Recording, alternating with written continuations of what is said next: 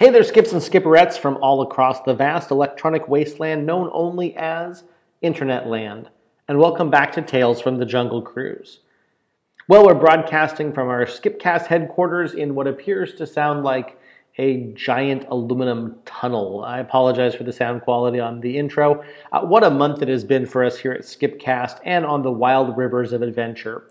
Thousands of new listeners, tens of thousands of listens, and of course, I want to thank you for joining us on this nostalgia-laced trip back along memory lane. Or memory river. You get the analogy. I don't have to explain it.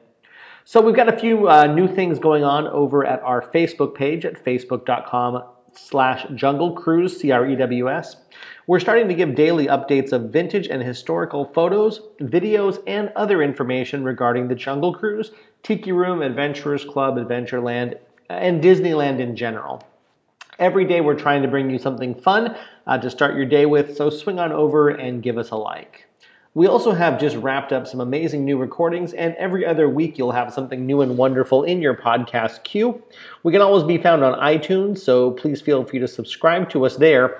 But our last 10 episodes are always on Stitcher Radio for your iPhone or Android device. It's a good place for the skipper on the go. Now, this week is the first half of a two-part episode with skipper Kerry Yanazzo. Kerry joined the jungle in 1976 and stayed until 85. He did a lot of important time as a foreman and as a trainer in Adventureland and Frontierland, but he has a memory for stories that is just unbelievable. There's really some great stuff here. You know, for many I spoke with, he's best known for his time as a coach on the jungle softball teams. So here we go, Season 4, Episode 13. We just call it The Coach. Kungaloosh, everyone.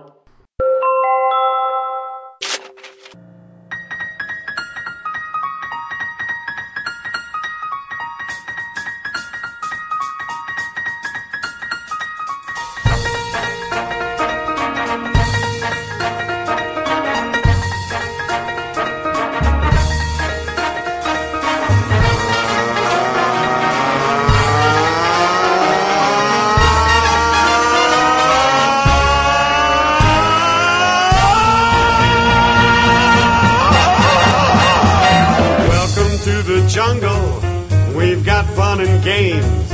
We got everything you so I've got a want, little honey. notepad. I'm doing the. I don't normally do this, but with Skype I lose track of things and get. No problem. But yeah, we'll talk people and all that stuff. So no, actually, Kerry, just making sure Iannazzo or Iannazio? Yanazzo. Okay, I totally. Yeah. Just Kerry, because we're Disney. No, Kerry, of course. And Skipper Kerry, because you're never not a skipper. That's right. It's one. Man, I was. You were a skipper. Amazing, because you have no idea. I did 12,642 trips on the jungle. But it's funny you weren't counting, and that was the really good thing. Is it didn't feel like you were. I counted from day one because. This I don't know if we're recording or not, but I'm just going. It's recording, yeah. Okay. Well, see, when I first started my first day on the Jungle Cruise, 1976, and I went all the way to 1985, and a guy named Ken Raglan, that's his name. I liked him. He counted, and I asked him. I said, was that really 10,000 trips? He goes, oh, nobody ever counts because nobody ever thinks about it on the first day. And he goes, excuse me, he goes, who are you? I said, I'm Kerry. It's my first day. He goes, oh, really? You ought to count. So I started counting. So I went around and, my first day, that was like training. So I waited till my first day. I started counting. And then, I'd say my second hour on the ride, one of the supervisors, Joe Petaluga, leaned in and said, it doesn't sound good when you're saying like trip number 10 or trip number 11. He said, why don't you wait a little while, keep counting, but just don't say it out loud. So I said, okay, fine. And I just ended it, if you like this trip, my name is Kerry, and if you didn't, my name is Joe. And I just changed it right there. So, because he always gave me a bad time. Did you ever put the numbers back into your spiel? Oh, absolutely. Absolutely. In fact, on my 10,000th trip, I had this crew. I went in and I said, well, it's my 10,000th trip. I'm going to give you the old spiel. when they had the two rhinos, not the jungle scene, the gorillas. Right. And I went through it and I did the old spiel. I come around, they threw the switch, put me through the secondary, and I went and did 10,001. Excuse me, with the same group. Yeah. So they never gave me a chance to enjoy 10,000. I had already done 10,001. But the group, oh man, I was lucky. I had a great crew of people who, we don't know who they are. And yeah, but they they were laughing like crazy. Well, I did 2 different spiels. Yeah. I had probably 5 different throughout the time. Yeah. And my favorite was the WOW spiel. You had the people on Sundays, mostly from Mexico, but they didn't speak a lot of English, and they're always going mira, and everybody else is trying to hear everything. So I changed my spiel, and I'd say on the right over here, is Smiley, the granddaddy of Mullen, and I go, hee, wow. And I went through the whole jungle. Every time I threw a line out, I would say we had some hibiscus and some low biscus. Yeah. But wow. I got to tell you, my favorite version of that joke, I had not heard it before Don Bob's. Don was the hibiscus, low biscus, and he paused and pointed down and said, and there's the sea biscus. Yeah, that one's gone around forever. And when we got back to the dock, I'd always tell, and this was days where people would just sit there and never crack a smile.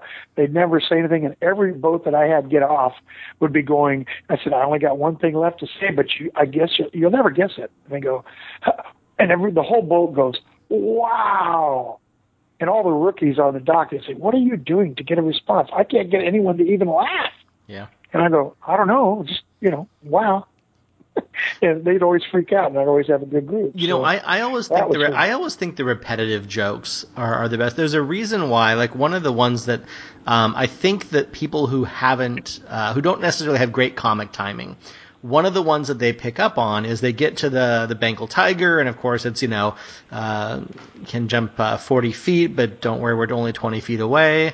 And then you get out to like the elephants. Those elephants, but they can jump 40 feet, but don't worry, they're only So but I like the tiger because he had Betty Davis eyes. Oh, that's a good reference. And of course, and Ganesha, right there, was the winner of the Howard Cosell lookalike contest. See, and that the old references are always the best. Always got to laugh. Well, I always threw my sports one in, and that was, the don't worry about the tiger. It really can't ever do anything right because it's a Cincinnati Bengal. That's good. I like that. Yeah. So see what'd you do on the elephants? The bathing pool. Sure. I'm trying to remember. That's I've been actually out. I've been out. I'm now out longer than the amount of time I worked there, which was a weird thing for me. I just hit my what my hire date would have been, and I've been gone 7.5 years after working 7.5. So it's a really weird point to be at where now I've been gone longer than I was there. I worked 9 years and I've been out 30, but I still tell you that they always have their trunks on. Mm-hmm. And Harry Elefante is singing his #1 hit song, I'd Like to Wear My Mother's Girdle If I Only Had the Guts. Wow. Harry Elefante, that's a solid. It's funny because I want to roll back the Wayback Machine. Let's go to 76. That was that was the bicentennial. Now, were you there in July when they had the other? The parade was great. The parade was fabulous. We had another skipper who worked that summer. He was a seasonal for the summer in 75, 76, named Kevin Kavanaugh. And Kevin... was he? If he's tall with red hair, I remember. Yep, that's him. And he actually... Wow. I'll email them to you. He sent me a copy of the Jungle Line from 1976. So we actually have all the skipper stuff from that year. So I'll make sure I pass it on to you. Did you know that I was responsible for an underground newspaper? Now, which one? Was it Jungle Drums? Trader Sam's Headlines. Oh, okay. See, there's been a couple over the years. Trader Sam's Headlines was, probably the most controversial one ever published because we snuck it in, put it everywhere just one time, and pretty much ripped everybody, including ourselves. Mm-hmm. And nobody knew who did it. Nobody. It went around for a long time. Almost 8 months after we did it, one of the three of us that were involved actually admitted to supervision when he left on his day that he quit. Mm-hmm. Which didn't help me a whole lot because I was still working. Yeah. But the Trader Sam's headlines, Adrian Poyer, Bernie Francis, and myself were the ones who came up with the lines, and some of them were pretty good, and some of them were pretty racy. Well, that's I think the more that I've learned on the history of it, there definitely has been the reputation that Jungle Cruise skippers get is very well deserved. Let's put it that way. Actually, they're a bunch of rookies, you know that. It's actually the thing I've got. It's the Disneyland line from January 8, 1976. Wow! And that actually, I have the cover-to-cover pictures of the entire thing, and then I have the 1975 Jungle Cruise Adventureland T-shirt. Wow! Which is the gorilla, and then somewhere I've also got the logo for either 75 or 76. The softball team had a very provocative nickname, a very provocative team name, and I'm not going to put. But it's. Were you aware of what some of the softball team names were when you were there? The Gonads. Okay, I had not heard that one. Yeah, the Gonads. Mark Linehan, who's passed. He came up with that name. I love that one. They were the Nads, and everybody yelled Gonads. Wow. We were the NVJCC. Mm-hmm.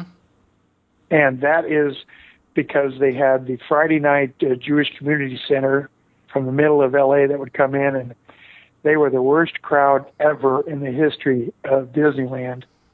And we liked that so much that we incorporated their name for like 3 years into our Jungle Cruise softball team. They've got. I ran our own. We became Adventureland after that. They became a little safer. Lately, it's been the short bus skips or hit it skips. There's been a couple that are a little more. Short boat skips, not short bus. We had some great guys. Tom Meslovich was our center fielder, and that's actually Jim Shuttler was our pitcher. Yeah. Darren Daniels was our shortstop.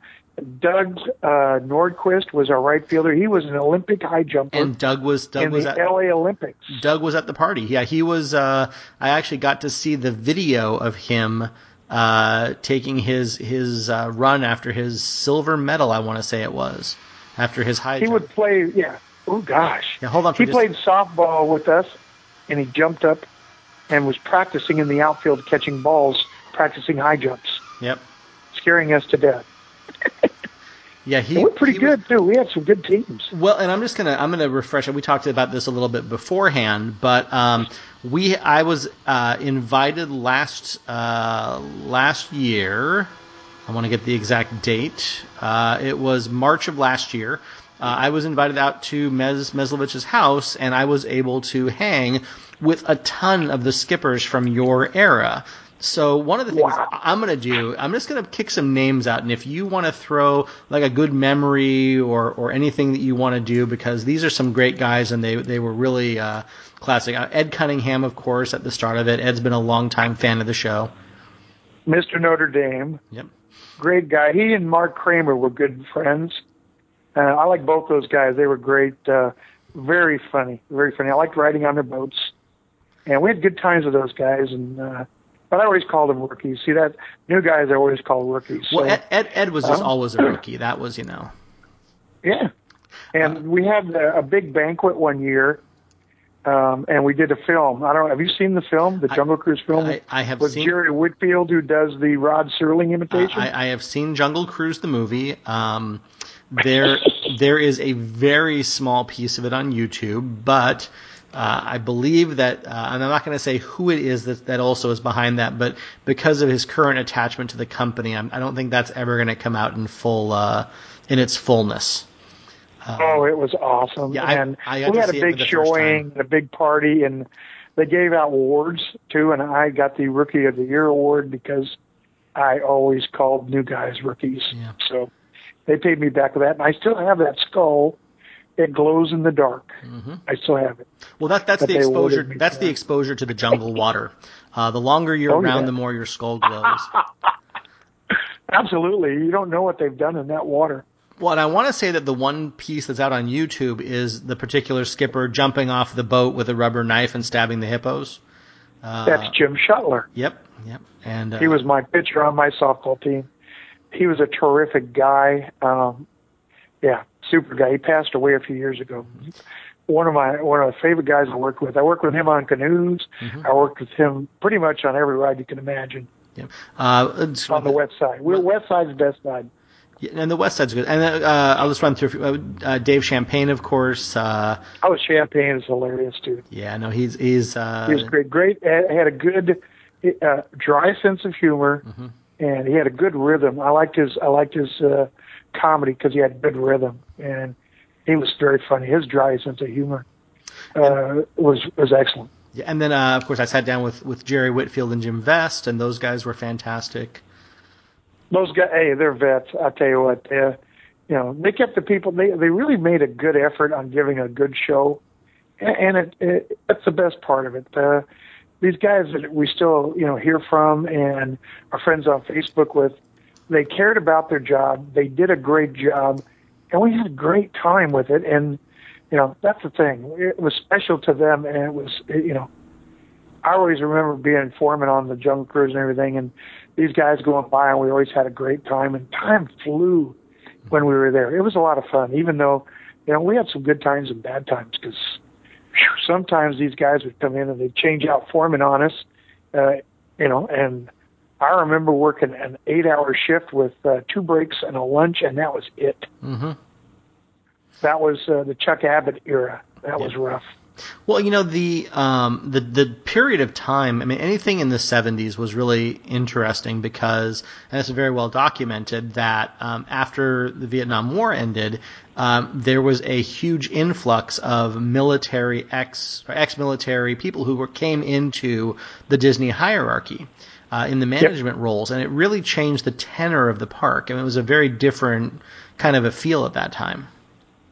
Yeah, they were really sticklers about following the what do you call it, hierarchy. Yep. You had to go through the chain of command, and they were very big about that. And I was a union steward for Teamsters in that era, and some of the stuff I got called in on was just unbelievable, and they were not forgiving at all in that respect.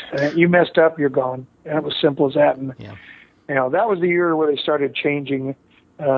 Going after and this sounds bad, but they were going after the people who were making the big bucks. You're making the highest wage. They wanted you to knock you down a little bit, and a lot of people left during that time. Yep. So let's once again let's roll it back. What was when you came on in 1976? Where were you at in your life? Were you doing college or? I was in college, and I got a friend of mine recommended me for the job, and my first day I spent 8 hours working on the shooting gallery in Frontierland. I was going to quit. It was the worst 8 hours. We had almost a full regiment of Marines come through, and they were spending like $50 a pop, and they just shot after shot. I worked my tail off. I went home. I told my parents, I said, that's it. I'm done. I quit. That was the worst job I've ever had. I worked. The breaks were so few and far between. It was a horrible job. That was 8 hours. And I called them. That was on a Saturday. And I called them up on Monday, and they told me, they said, well, how'd it go? I told them, I really didn't like it. And Mike Marks was the supervisor, and he said, how'd you like to work on the Jungle Cruise? I said, you got a deal. He said, come in tomorrow, pick up your spiel, and we'll train you on Thursday night. So I had basically 3 days to learn the spiel. And it was 14 pages. And I learned it all. And it's interesting because at the time, I think we've kind of lost perspective because obviously especially since, the 80s, but definitely, the last 15 years, the Disney as a brand and company has changed so dramatically. But when you're looking at 76, you're looking at the park being open just over 20 years. And it didn't have the international cachet, and there wasn't that Disney was a big name, but it wasn't it wasn't as prevalent. When Walt was around, there was definitely a different kind of magic about it. But what was your feeling about Disney at the time? Was it just a place to work, or did you have a magical attachment to the brand and to Disneyland? Well, pretty much the first 4 or 5 years, the feeling of Walt was still there, without a doubt, because a lot of the old timers that were there told you stories about Walt, and they were, especially the guys over on Main Street, because he was there all the time, and they told us about some of the things that he did. Everybody was first name. He was nice to everybody. I mean, he was just genuinely a nice person to everybody. And then they told some of the wild stories that went on Main Street, and you got to find them to find those, because I'm not going to tell Walt's story, second story. No, of course. But well, but there's some good stories. And Don Bob's told me one of my favorite stories, that when people ask me about the podcast, but he told me this story about going to Disneyland when he was a kid in 1955 and actually being in the park with Walt. So, it's kind of an amazing he was all over the place. And Steve Martin was there on opening day. Yeah, he was selling newspapers. And he was selling programs. Yep. Yeah, programs in front. And they have stories about the asphalt being wet still and people sinking in a little bit, whatever. And some of the great stories at the beginning. But in the 70s, you still had the feeling of Walt. There wasn't, the big corporation kind of feel yet. That came in the 80s, rock solid in the 80s, and with, all the union stuff that went on. But, in the 70s, that first 4 or 5 years was just awesome. And it was fun. We still had the mine train. Mm-hmm. That was a fun ride. And the people would come up, and you had to weigh less than 175 pounds. I'm going back further, the mule train, then the mine train. Okay? The mule train, let me go back one. That was because I was there the last 2 years, and they'd come up, and best story ever happened. I'm not going to pick on Carl much. I'm not going to say his last name, but lady comes in and says, he goes, "I'm sorry, ma'am, you have to weigh 175 to ride on the mules." And she goes, "Oh, I weigh 175. And he said, "Really? Which leg?" And he got a complaint for that one. I could imagine. Yeah. And well, he didn't get fired, but he did get a complaint on that one, because he tried to be nice to her, and she wouldn't listen. And they had a scale right there, and a lot of them wouldn't even get on the scale. Yeah. You knew they were over, but they wouldn't get on the scale. Yeah. So that was tough. And then the mine train, wow, that was my favorite ride, because I would sit on that ride, and I'd sit a little bit higher, and I could hit the spiel with my heel of my, shoes.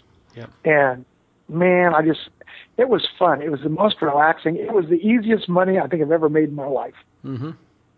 The mine train, the Jungle Cruise, you had to work. You had to give a good show. Yep. But the mine train was like the Mark Twain coast. It was a lot of fun. Well, and you have to have that variety, because if you spend 9 years in the exact same place doing one ride, they realize they've got to move people around, because you're going to get bored no matter where you're at for, Oh, yeah. Even for a year, you've got to have some variety. And we always played tricks on each other and had a lot of fun. And, one of the fun parts about working at Disneyland are the movie stars that come in, because I've taken some people around. Dolly Parton. Yep. I took her around on the Jungle Cruise one summer, and the next summer she came through, and I was on the Mark Twain. And she walks by, and she looked at me, and she goes, "Do you work on the Jungle Cruise?" And I said, "Oh, no, ma'am, I only work here on the Mark Twain." And I had broken my name badge, so I wasn't Carrie, I was Larry. And because they never gave you a same name badge if you broke one. It happens, you break them. And so I said, "No, that's my twin brother who works over on the Jungle Cruise." And she started going, "Whoa, he was on there I was there with him last summer. He's the funniest guy." I didn't have the heart to tell her it was me, but she was so nice. And she had problems, because she had to go to the bathroom, and she went into bathroom over in Adventureland, and they were making her sign her autograph, and she couldn't go to the bathroom. And Dolly Parton says to me, she goes, "All I wanted to do was pee, and I couldn't do that. I was signing autograph after autograph. Pretty soon they were lined up out the door, and if it wasn't for the tour guide, I think I was going to die." And she finally took me someplace below the Pirates of the Caribbean, some employee restroom, and I thought I was going to die. I could imagine that people could think that was the new attraction. It was, wow. Dolly Parton's Country Bear Jamboree in the bathroom.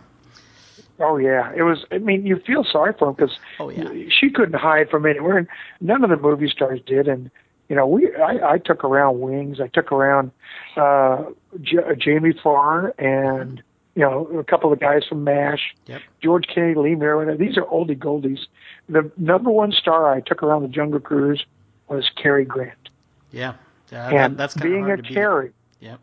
Yeah, being a Cary, it was really special. And the tour guide's name was Cary, too. And she came up to me and said, "Is there anybody funny here today?" Because they would come up and ask. And I had to be honest because they were pretty much all new guys. And I said, "Nah, not today. It's Monday." And Monday, most everybody had it off that was vet. And she goes, "Would you take somebody around if I tell you who they are?" And I said, "I don't know. Who are they?" And she goes, "I've got Cary Grant with me." And so I said, "Oh, yeah, I'll take him around. No problem."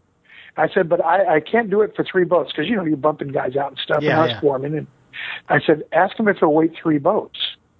And then we'll go from there." And so she goes over and asks him, comes back, and Cary Grant says, "I'll wait 3 boats, but you better be funny." How's that for pressure? He gets on and he says, "How long have you worked here?" And I'm talking to him, and the voice is just the same as you hear in the movies. I mean, I'm getting goosebumps because it's Cary Grant, and he's talking like Cary Grant. I mean, he didn't make that voice up. That was his normal voice. I'm going, wow.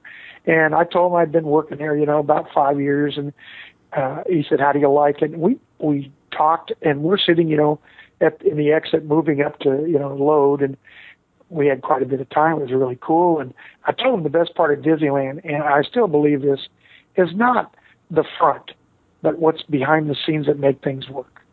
Well, and that's the kind of tour you want to see.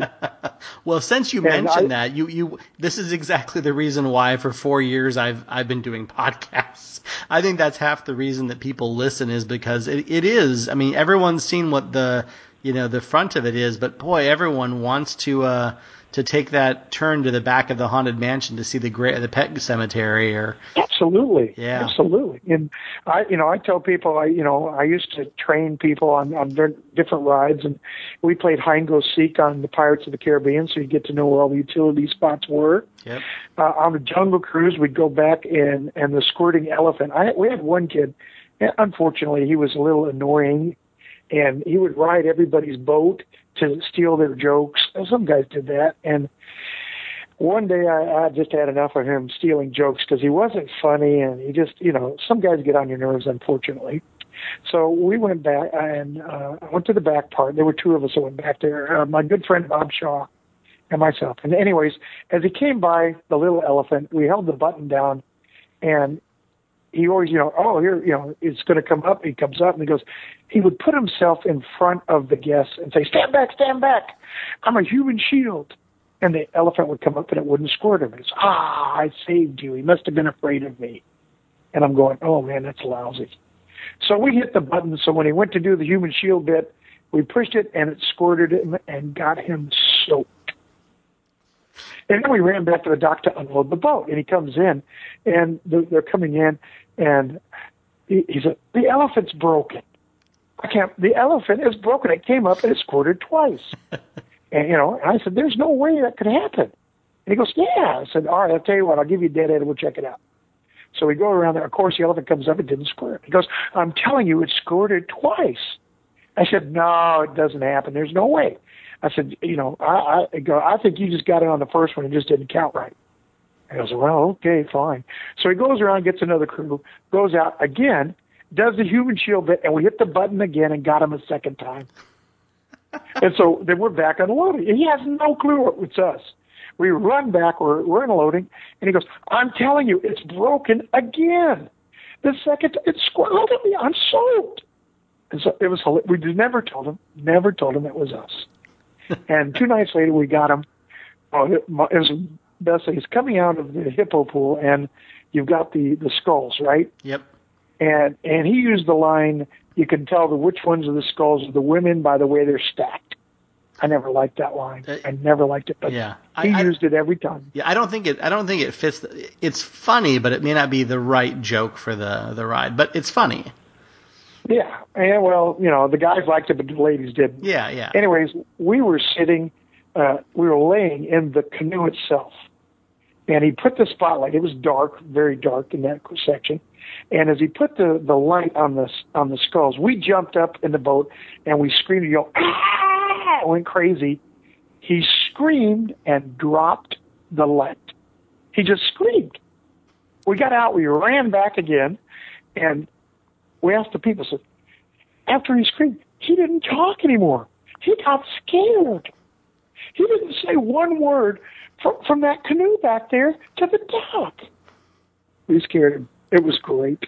So what you're saying is that as a foreman, you were leading by example when you worked there. Hey, we were there to have fun, and everybody had fun. And absolutely. He learned not to be obnoxious, and he sort of mellowed out after that. It been pretty good. Oh, hey, Jungle Justice is an incredible training tool. Oh, yeah. It's someone comes back an extra 10 minutes late from their break, they definitely are going to feel the wrath of the crew. The one thing that I guess, I don't know, that I was known for was sinking the skiff. Mm-hmm. That's... And just there's probably a lot of people who don't know the skiff was kind of a small flattish boat with a little mini outboard that would be parked where you can't see it, and then it's taken out when they need to do a quick repair and or get around or put a. Well, we did spider webs late in August. The spiders come out and they put webs on the animals, since they really don't move a whole lot. Yep. And when the sun is going down, you can actually see the spider webs reflection of the sun. So you have to go out with an oar and knock the spider webs down. Yep. And Bob Shaw and I went out one day to do that, and we were having a little fun doing, donuts around Schweitzer Falls. And we went around and we hit a couple of the spider webs. We were playing, but yet we were having fun. I mean, hey. And as we come back towards Schweitzer Falls on the back side, I tried to turn the boat, and it just wouldn't turn. There was something wrong with it. I don't know. The engine was having a problem. And Bob turns around and goes, Carrie. And I turned around and looked at the engine, and the propeller was out of the water spinning. So when I turned it, all it did was go faster out of the water. We had no control. Mm-hmm. We went right into the falls and sank. It's amazing how much water comes down that fall. Oh, yes. And it sank, I would say, 25, 30 seconds. Now, Bob's in the front of the skiff, and I'm sitting back by the engine. He got the brunt of it. I mean, it came down on his head, and he just got clobbered. And I was at the very edge, so I really didn't get much of it. He got all of it. And we're standing there, and all of a sudden, Dave Thompson pulls up in his boat, and he goes, "What are you guys doing? We're in the water." Bob's getting pounded on there going, "Carrie." And I said, "We're standing on the skiff." Mm-hmm. And just as I said that, the gas tank pops up out of the water. And Thompson was laughing so hard he couldn't say anything. And I'm standing on top of the skiff. It's under the water. So I said, "Let's go. Keep moving. We're not stopping. It's not a show. Keep moving. Let's go." Because I didn't want the ride to break down, and I didn't know what we were going to do because we're standing on the skiff. But you were far enough in that you weren't near any of the rails, right? You were kind of in between. We're right between them. We are next to the falls. I mean, the falls and us are like parallel. Well, not parallel. We're in line. Yep. And we're just standing there, and I look at Bob, and he goes, "What are we going to do?" Meanwhile, another boat comes by, and they thought we were part of the ride. They had no idea what we had done. The people were laughing. And they come over. I had a guy shake my hand. I mean, they thought we were part of the ride. And then finally, on the flip side, Doug McMacken, he was my catcher on my softball team in the Jungle Cruise. He comes by and he goes, "What are you guys doing?" I said, I'm standing on the skiff. And he goes, "Oh my God." I said, I'll tell you what, do me a favor, pull your boat up. We're going to tie it on the end of your boat and we'll drag it in. And he goes, well, that'll work. I'll go real slow. I said, perfect. So I said, I'll tell you what, I'm going to jump up here and hold it so it doesn't unravel, which it would be a terrible thing. And I said, Bob, you lift up the back part and we're going to go real slow. I was the foreman. I didn't have to do it. So Bob lifted, seriously, he picked up the bottom of it. We tried to empty it, but it was too heavy. It was full of water. So he pulled up the boat so it wouldn't drag on the rail underneath the water. Bob is soaked. He's in the water. It's up to his neck. He's holding the bottom of the skiff so it doesn't scrape the rail and, hurt anything. And we went from Schweitzer Falls, past the rapids, past the Snake, past Trader Sam. Bob is in the water. I'm sitting on top of the boat. I'm in the back of the boat, which is tied up by the rudder. Bob, we finally get back to the back. We open up the gate. We take it in the back area. We're both in the water. And Bob looks at me and says, hey, do you think we can get away with this? And as he said it, we hear this, Ops 3, bye, just as he said it. And I looked at him and said, no, not going to happen. And it was Scott Fleener, one of the supervisors. Scott's a great guy. And he said, what happened? And I said, it broke. I mean, we're trying to get back to take it back, and it broke. And he's going, yeah, right, And we basically took all the stuff, the tools out of it, and we turned it over, and we actually righted it and tied it off back there. And what I didn't know was Dave Thompson got out of his boat, went down to not the in-between, but the pit. The pit stop, the pits. Yep. And he yelled, Carrie sank the skiff at the falls to everybody who was eating down there in the pit. Yeah, by the time we walked, and I'm telling you, squash, with the shoes all the way over to wardrobe. Wardrobe already had a shirt and pants in my size waiting for me. And he said, so how'd you sink the skiff? It went across all of Disneyland, I would say within 5 minutes. It was the fastest news wire in the world. And everybody, hey, I heard you sank the skiff. Hey, I heard you sank the skiff. Yeah, I did. So I changed clothes, and I walked back to the right. Now, I didn't have a second pair of shoes, so I'm going all the way back. I go up the stairs, or I went to the dock, and Bud Justison was the night foreman, and he had just gotten there. He said, well, they told me to send you up right away. I'm going, well, it's nice to know you, Bud. He goes, nice to know you, Carrie. And so I went upstairs, and we're sitting in, and he told us to write a statement. Bob and I are looking at each other going, oh, wow. So we're writing a statement of what happened, and I explained that I looked back, and the propeller was going. And just then, the phone rings. And Scott and I and Bob were sitting there, and he picks up the phone, and he goes, Scott Fleener? And I go, really? Yeah, It was? Yeah, Hangs up the phone, looks at me, and he says, that was maintenance. They know that the engine is broken on the skiff, and the button that keeps it down into the water is it just broke off, and that's the reason why it didn't stay down on you. And I'm going, holy cow, we did it. We got away with it. And Scott says, go back to the ride. What time do you go home? I said, I go home about 10 minutes. And he goes, go back to the ride. Don't worry about it. Not your fault. It's broken. Nobody knew how we did it. Bob and I went back to the ride. It's like hero worship almost. It was great. What happened? Nothing. Did you get in trouble? No. You getting fired? No. Nobody knew how or why. All I said was, hey, it's who you know. And I went home. And they freaked out. I mean, I got calls at home that night. I heard you sank a skiff. I must have got 20 calls at home. How did you sink this? Are you still working? I heard you got fired. That was another one. I heard you got fired. No, we got away with it because it was broken. Yep. If it had been broken, yeah. Yeah, that would have been the fastest beer opening ever when I had gotten home that night. That would be like, let's just have 2 or 3 ready just in case. 3 or 4. Yeah. Oh man. Bud was on the show. We actually had Bud at Meslovich's place, and he came on and talked. He's great too. He's really fun. He's awesome. He lives in Colorado. Yep. Yeah. He came down. Air Force. He's really big with the Air Force right now.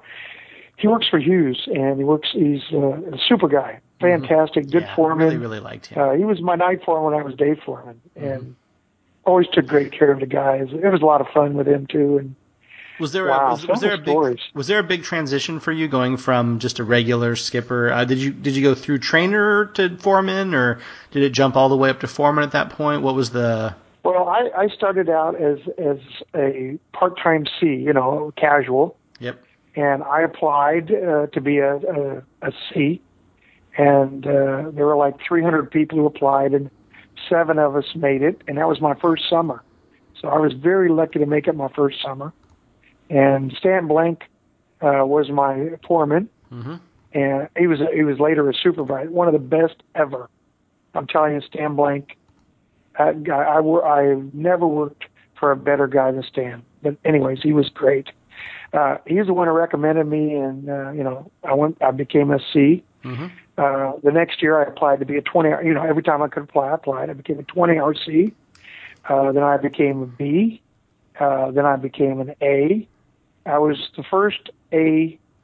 They had made it A in 5 years, and I went from B to an A, and I was the first one they made as an A in 5 years because they really didn't want to do the 40-hour bit. So I was very proud of that because it took them a long time to make it, and that was all because I was working on the Jungle Cruise and everything. And again, the supervision was good to me. I had Larry Nunez, Frank. What's Frank's last name? Oh gosh, and his wife. Both of them were wonderful. I can't think of Frank's last name. I went blank. The thing that never fails to amaze me is how we're talking about things that happened 35, 40 years ago. And absolutely. And everyone who I've talked to from your generation has this impeccable memory for names and people. I have a hard time remembering what I had for lunch yesterday. Oh, there's so many. But the stories. I had a kid come in. He was like 18 or whatever. Great kid. His name was Shane. I won't tell you his last name. He was drunk. He had been to a wedding that day and went to the party afterwards. He was drunk. He came in behind the Hawaiian terrace and fell in the water. He was drunk. I sent him over to get changed. He came back and fell in the water again. And I told him, I said, why don't you go around front? He goes, oh, there's a parade. It's too crowded. I got to, don't worry about it. I'll make it next time. I'm fine. He fell in 3 times. Oh, my goodness. He was plastered. So the 3rd time I handed him his time card. I said, time's up. You're going home. Don't talk to anybody. Don't see anybody. Just go home. And he goes, thank you. And he left. And he never got in trouble, but he never worked the ride because I wouldn't have let him work that way anyway. But yeah, it was hilarious because he kept falling in the water. He could not cross the rocks.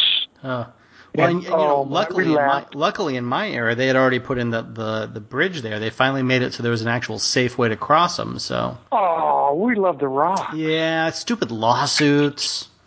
Yeah. Hey, before we get, I had one guy. Oh, go ahead. I got one more. No, go ahead. We called him. We had a guy. His name was Scott, and we called him Splash. He came in, turned in his time card, and we told him, "All right, go ahead and report, to tickets." He turned around and walked right into the water, and we nicknamed him Splash. We still don't know why he walked in. He just walked right into the water. Never seen anything like it. Never seen anybody else do that. Yep. So he was nicknamed forever Splash. And that was fun. The hardest one for me of all the ones was a guy named Zero. We called him Zero. I'm not going to say his name. His dad worked at the park, and he got to work. And this was on the canoes. And we nicknamed him Zero because that was his net worth to the company. And he could not paddle, could not steer. He ran into the rocks. He ran into the native village. Not the village itself, but the weeds in front. Yep. He ran into the paddle wheel of the Mark Twain while it was moving. He ran into 2 rafts. He ran into a keelboat. He almost ran into the Columbia, which wasn't moving, it was docked. Yeah. He almost ran into that. They moved him to the Haunted Mansion. I was foreman on the canoes that year. And I also did the canoes, by the way. I ran canoes, canoe races. How many total attractions did you know in your 9 years? No, gosh. I did work Haunted Mansion once, but that was it. But Pirates, Mark Twain, Big Thunder Railroad, both Pirates Caribbean, both of the shooting galleries, Jungle, Tiki Room. I did Parade a lot. That's it. Mostly West Side things. Yep. That was it. I did work submarines once because the Jungle Cruise broke down, and then I worked an hour on the. And this is my worst story, I think. I worked an hour on Small World. You know, there's just some boat ride skippers aren't meant to ever work out. Well, when one of the guys on the Small World ride pinched me and giggled, I asked to go home. I wasn't going to work over there. Not my ride to work. Yep. And it reminded me of another story. One of the girls, cute girl, Storybook Land girl, came over to Jungle Cruise and was having some fun, I guess. And she took the gun out of the holster and sat on it. And she was wearing a dress. So I went to get the gun, and I'm going at the hippos. And I go to get it, and the gun is gone. Yep. And of course, he had lanyards, right? So I follow the lanyard. The lanyard goes under her dress. I had to shoot hippos. You can't go bang, bang. Of course, we used to trade. One of the most fun parts about having a gun is we used to get blanks, real blanks. It was a Smith & Wesson, and we would get real blanks. And you could always tell when somebody got, real blanks instead of the ones they had, because there were like quarter loads. And a real blank, you could hear it from all over the park. It was that loud. And we would like to, once in a while, trade out for that stuff. Anyways, I reached for the gun, and she's sitting on it. I went under the dress, grabbed the gun. I shot the hippos, and then I blew in the gun. I said, boy, are you folks lucky I'm a world-famous crackpot. Shot. And I blew on the gun because it was smoking. Yep. I twirled it, and I put it right back under her like nothing happened. And she went, oh, it's hot! It's hot! Yeah, it was hilarious. People roared when they saw that. And the next week, a couple of us went over on the Storybook ride and gave her a bad time. She was just having fun. And she was real sweet. But, yeah, we had a lot of fun there. I'll tell you what, one of the things that came out of Jungle Cruise was the Banana Ball. Yep, Banana Ball is something that I have not been able to explore in as much depth as I would like to. For everyone who didn't, Banana Ball was the summer, end of summer blow-off? Was that when everyone was leaving after the summer season? Summer bash. Yep. I was, Jim McCaffrey threw that with Paul Ruiz and a bunch of others. Basically, they always told everybody that they, gave all the money they made to boys clubs, et cetera. I'm sure they made $100 donation here and there, but most of it was for them to make money, which they did. And, it was like, I guess, if I'm trying to remember, like $20 all you can drink. And I'm not kidding. They had like 35 kegs of beer. And it was, everybody got plastered. I was the official greeter for 3 years. And basically, I laid the people at the door. And all I did was I put on a lei and I kissed the girls and shook hands with the guys. Yep. Most of them.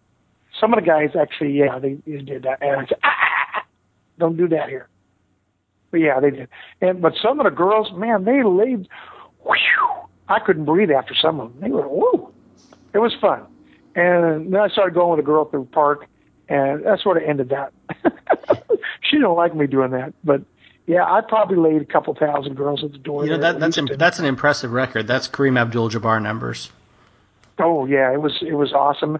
Everybody had a great time. Everybody was nice. We had a couple of naked dancers. I can't remember his last name, Jim. Oh, did the snake dance. That was something else. And it got wild. It really got wild. Thank goodness more that they was. drank, the more fun we had. Thank goodness that was before the age of disposable cameras or digital cameras or anything. There are some things that it's best are left in the jungle.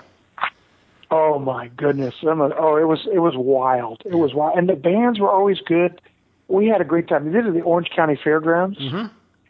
And I at least 1,000 people. I mean, I think they sold about 1,100 tickets. Yep. 1 year, and about 1,050 the year after that, and then about 1,200. They had to just cut it off after a while. I have to go back. In one of the other episodes, someone actually played guitar at a band. I want to say it was Pat O'Brien. I'll have to go back and see. Yeah. There was someone who actually got his start playing guitar back then. I'm pretty sure it was Pat, because he still does that today. Oh, yeah, Scorpions cover band. Yeah, and George Trillinger. George he left is the a Jungle saint. Cruise. Yep, George is a saint. George left the Jungle Cruise and started working at Caesars. It wasn't Caesars. It was one of the casinos. Yep. I can't remember, but he did Buddy Holly imitation. Yep. We went up and saw that. He was fabulous. Well, he's still rocking it. He does his Ed Sullivan for the Fab Four, the touring Beatles group, and he still does a Buddy Holly. And George, let me tell you how great George is. When he was in town with his family, because he lives down in Florida, and they were at Disneyland, he took a full hour out of his schedule with his family and just left the park, came and sat with me at Trader Sam's and talked about Jungle for an hour, and then went back. On his only day at Disneyland, he gave up an hour to tell all of his Jungle memories. George is great. And the other day, Sue B went and saw him, I guess. I was just about to throw Sue's name out and see what your memories of Sue are. Funny. And gosh, we worked all over the place, and she's so funny. And she said she went and saw George, in his act now, and he was still funny. And I said, well, he had a good trainer. Yeah. Okay, I was joking, all right, because I trained George on the Jungle, and what George said, Subi said, yeah, he still uses some of your jokes in his act. And I'm going, holy cow.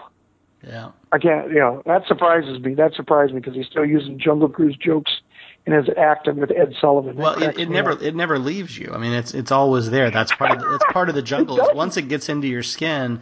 Well, and it is a pervasive attitude that you have to have that creates this energy, and the people who it's in their system, it never leaves.